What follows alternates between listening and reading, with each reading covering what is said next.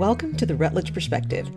I'm your host, Laurel Rutledge, and this show is where we talk about things that are top of mind as you navigate your career or build your business. The plan is to get you out of your rut or talk you back off that ledge with insights and perspectives on the daily grind. Here, we speak the truth. Here, we challenge ideas. Here, we give ourselves grace. And along the way, we also have a little fun. Welcome to the village.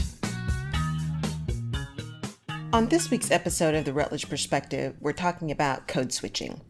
And this has been something that's been on my mind for a while. Watching Vice President Kamala Harris in the debates with former Vice President Mike Pence, just talking to a number of people around the diversity, equity, and inclusion space, having a conversation with a couple of friends in the last few days about just women in leadership. And then on the backs of Black History Month and now into Women's History Month, really thinking deeply about how we connect, how we lead, working a lot with female entrepreneurs and that idea that I want everybody to lead with their heart, but I really need you to act with your head, right? And there was an article that came out a few weeks ago that really made me say, you know what, this is something we need to discuss. And that article, there was a teacher who posted about code switching. And her premise was she had students that would come in and they would use a lot of colloquial language. I think she was in an urban school. So essentially language that could be associated with communities of color. And her premise was, look, we need to stop penalizing these kids for using these colloquialisms and for code switching. And the conversation around that was very interesting. Some people saying, yeah, we just need to recognize it, kind of like with texting and everything. Nobody spells out any words anymore, which I think is a problem. And then others saying, well, wait, there's one thing to understand and be able to communicate with someone who is using colloquialisms. There's another thing to negate the importance of really understanding and learning language and being able to communicate in a way that is professional and grammatically correct and all of those kind of things. And especially for those who want to continue and go into business and all of these kind of things, there really is still such a thing as appropriate language.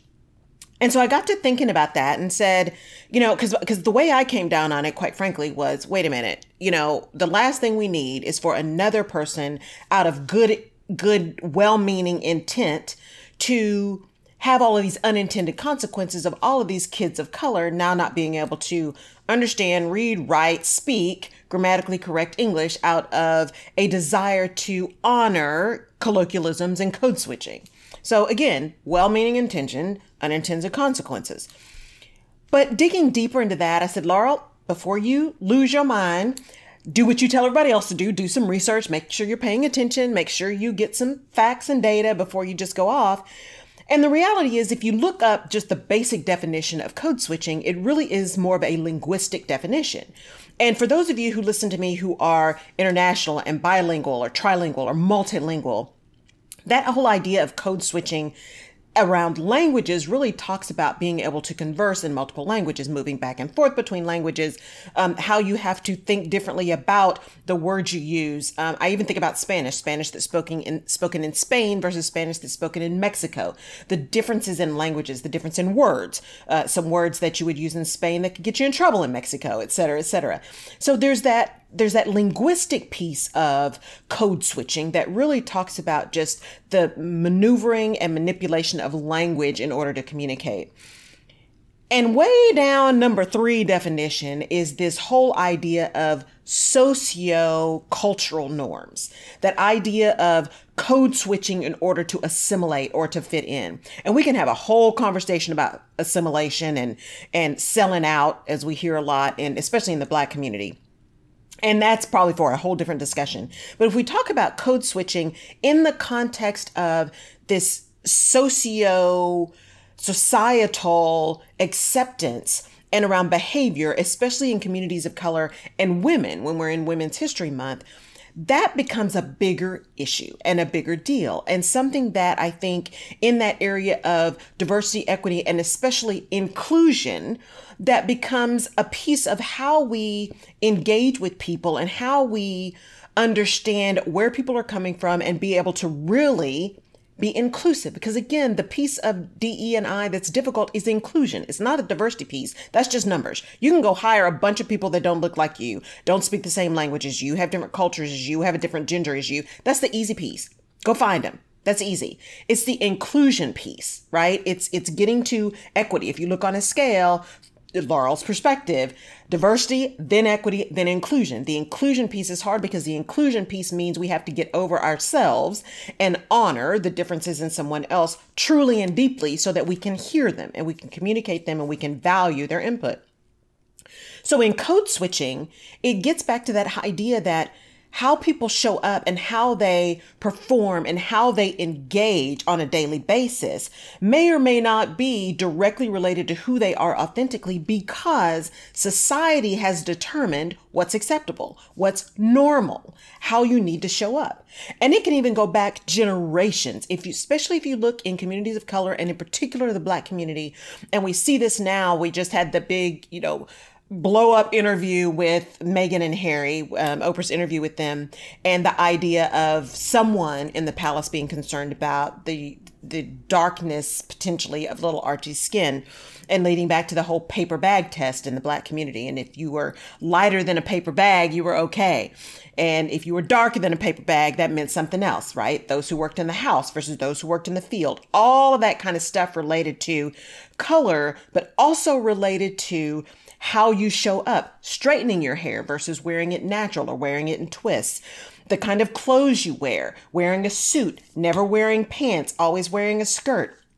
All of these kind of things from a racial and a gender perspective that you code switch in order to be heard, in order to be seen, in order to be seen as a viable contributor to the organization or the situation that you're in. For women in particular, the way this is shown up, and I grew up in manufacturing, right? When I started working, that's where I was in oil and gas, and then I was in technical manufacturing, and then my customers were automotive manufacturing, and then I worked at parts manufacturers. I love it. I love the tangible nature of manufacturing. But those manufacturing organizations can be hardcore, blue collar, rough language, rough work. It's manual labor. And women who go into those situations often find themselves having to prove that they are worthy of being there, prove that they can do the work, prove that they're not too soft, prove that they can lead this group of hardcore, burly men, right? And they're not going to be offended by all the language, and they're going to be able to put up with someone being a little bit harder on them, right? And we could talk about and delve into all of the behavioral issues around that. But at the crux of it, from a code switching perspective, is how we show up as women. Often we have a feeling that we have to be just as brash. We have to use just as foul a language. We have to be just as hardcore. And we just have to be, in your face as the guys are in order to be heard or seen as strong. And that's code switching, because many, many women, you lead from your heart as opposed to from your head. You lead softer. You lead with more compassion. And that tends to be more of just kind of a gender parity kind of thing, the way we're wired, right? It's not good or bad. It just kind of is. And that's also one of the reasons why women are often seen as softer leaders. You can't make the hard decisions. You can't make the tough decisions because you're really worried about how people feel and you're worried about how you're going to come off. And while we still have those things and we can still show up strong and we can still be compassionate, that code switching often has a swing in the pendulum so far that we are not able to bring all of ourselves to the role that we're doing. And true leaders show all of that. My friend Lexi, her book in, the graceful leader, right? That idea of grace, having everything from being able to make really tough decisions and being able to be authentic and clear. It's not unkind to be clear, and being pointed in your communication, but also having enough understanding and compassion that you are talking to a person, that you can show the heart as well. That code switching makes it very difficult for us to feel okay bringing all of ourselves to work, whether that is from a gender perspective, whether that is from a racial perspective, whether that is from a cultural perspective. And we get so wired with code switching that we don't even know it's happening sometimes. The memes that came out after the debate with VP Harris and former VP Pence was showing pictures of VP Harris and her different facial expressions. And the memes talked about how she was going through all these mental gymnastics before she even spoke.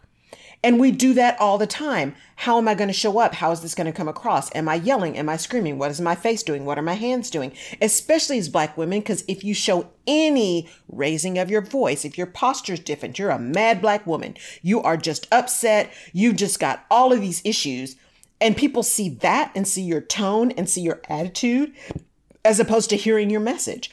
And that is cultural. That is social. And so you see a lot of us code switching. We come softer. We make sure our hands are down. We dress differently. All of these kind of things that we think about rapidly in rapid succession before we even open our mouths. And again, sometimes that is not even conscious because we are code switching. And that is so much deeper than just thinking about the language that we're saying. It is how our posture is. It's how we're showing up. It is who we are and having to switch who we are just to be seen and just to be heard. It's one of the reasons why so many times we have all of these employee resource groups and we have all these women's initiatives and how we're going to get more women on boards. We'll talk about that at some point too. How we're going to get more women on boards and how we need more women in leadership positions. And we have all these women's initiatives and women's groups. And those things, quite frankly, make me crazy. They make me crazy. And I know that's controversial, but they make me crazy. And they make me crazy because there are times when those groups become just whining sessions or just put upon sessions or just, this is not what we're doing. And that makes me nuts because of two things. One, if you're going to bring a problem, let's bring a solution. And let's bring a solution in a way that is tied to business imperatives. Number two, there are so many issues that I have to deal with as a Black woman that have nothing to do with gender before I can even get to the gender issues. So if we're going to sit and you're going to have me in a room for 45 minutes or an hour and a half and talk about how bad it is for gender equity, I got so many other things I'm dealing with before I get to that. Right? So my tolerance for some of those situations tends to be pretty low. And yet, I also understand how important it is because to have representation, because if you can't see it, it's hard for you to be it. So if you can't see women who are supporting other women, if you can't see women who are in positions of leadership, if you can't see Black women, Muslim women, Middle Eastern women, Pan-Asian women, if you can't see women of all cultures and creeds represented in leadership, in positions of power, in positions of authority, then it's hard for you to see that that's a possibility. It's hard for you to see that you are capable and your skills will be recognized and valuable, and that it's a possibility for you too. And in that code switching, when we code switch, we are also sending messages to those people who are watching us, to those young girls who are watching us, to those women who are in the early stages of their careers who are watching us, who are in those more senior levels of careers, right? How you show up, how you confront a question that may be very passive aggressive in a public setting, how you respond in a public setting, how you respond in writing.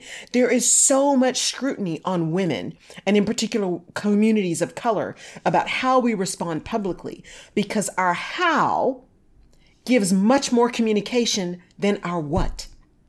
Because there is bias around the how that has nothing to do with the what, but simply in how we show up and who we are. This is the skin I wear every day. Every day. I don't get to switch this skin. This is who I show up as every single day. And that's what people see first. When I enter the room, that's what people see first. And so I have to get across that potential barrier or potential biases related to just who I am and how I was born in order to be seen and heard. And I have to be able to read a room quickly. I have to be able to listen actively, not only to what people say, but what they don't say. I have to be able to look at body language. I have to listen with my whole person and see and hear and understand the whole person across from me and the room across from me in order to manage and manipulate and effectively code my language so that my message is heard and is not clouded or translated or twisted simply because of the package that it's coming in. And you can't prevent all of that. And we all have some kind of hidden bias. We all have some kind of challenges that we're overcoming because of our experiences, right? Now, sometimes it's just because of what we've been taught, but sometimes it's our actual experiences that we are trying to overcome, or that cloud our perspective of someone or our perception of someone.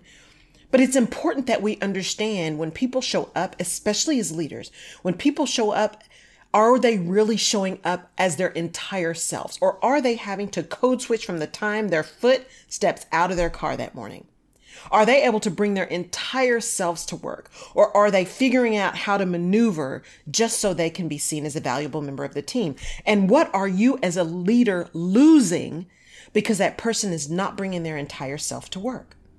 So in this month of women's history and continuing Black History Month and the whole idea of everyone being able to show up authentically, it is important to understand that code switching is a real thing. Code switching is a way that people manage through every day, a way that people show up so that they can just function in some ways, right? That idea of trying to maneuver through trauma and traumatic situations and situations that are just culturally insensitive, just to be able to get work done, just to be able to provide, just to be able to perform. There's a whole function of being able to just be and just exist and be valued for your existence. And that is not just in a corporate setting, but that is culturally. So we're always having to have those same battles. You know, when women go buy a car, and if you happen to have a guy with you and the salesperson is always talking to the guy and you're the one buying the car. That's one of the reasons I hate buying vehicles, by the way, sidebar, right? But you're the one buying. That's irritating and that's frustrating, right? But there's bias in that. There's bias in that we have to overcome. That whole idea that you have to be harder and harsher and stronger and really show up with no vulnerability and no soft edges, because if you show a crack, people are going to make it into a chasm. But what does that do to you psychologically? What does that do to you emotionally when what you really want to do is be able to listen to everybody in the room, have everybody collaborate and come up with a great solution? But you have had to switch the way you come up and the way you show up because of the culture that you're in that says that's not acceptable. That's not okay. And the only way to get your voice heard is to be something other than who you are, to show up a different way than who you are. And let's be clear, I'm not talking about just normal assimilation, because there are things that are cultural norms. It is important that you use appropriate language for the appropriate situation.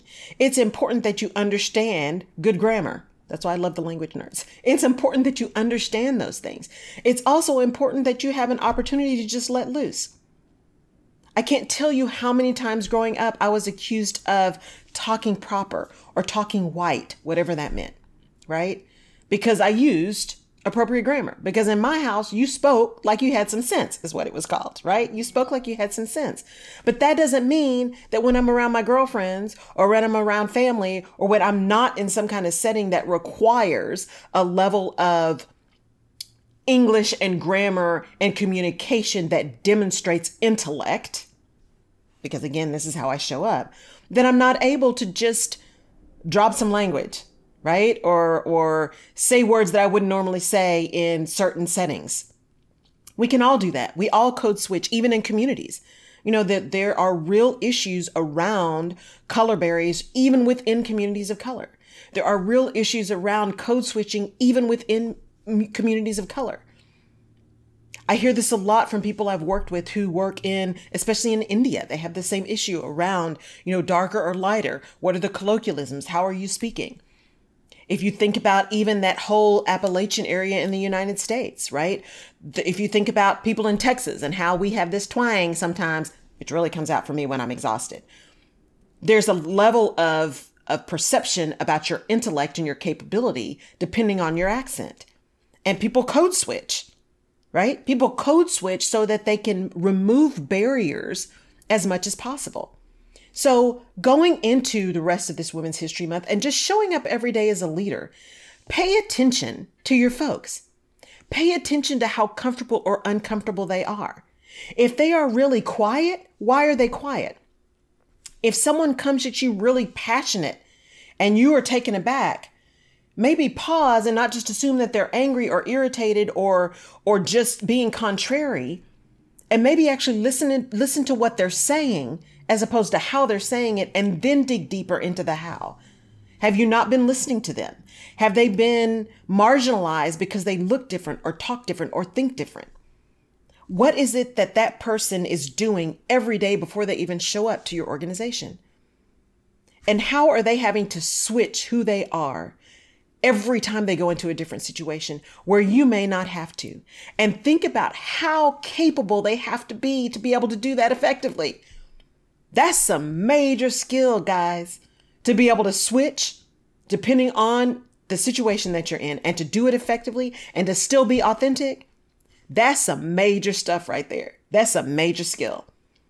And how can we enable people to just be who they are, to still be appropriate for the situation, but to just be who they are and not feel like they have to turn themselves into a pretzel just to be seen and just to be heard and just to be taken seriously?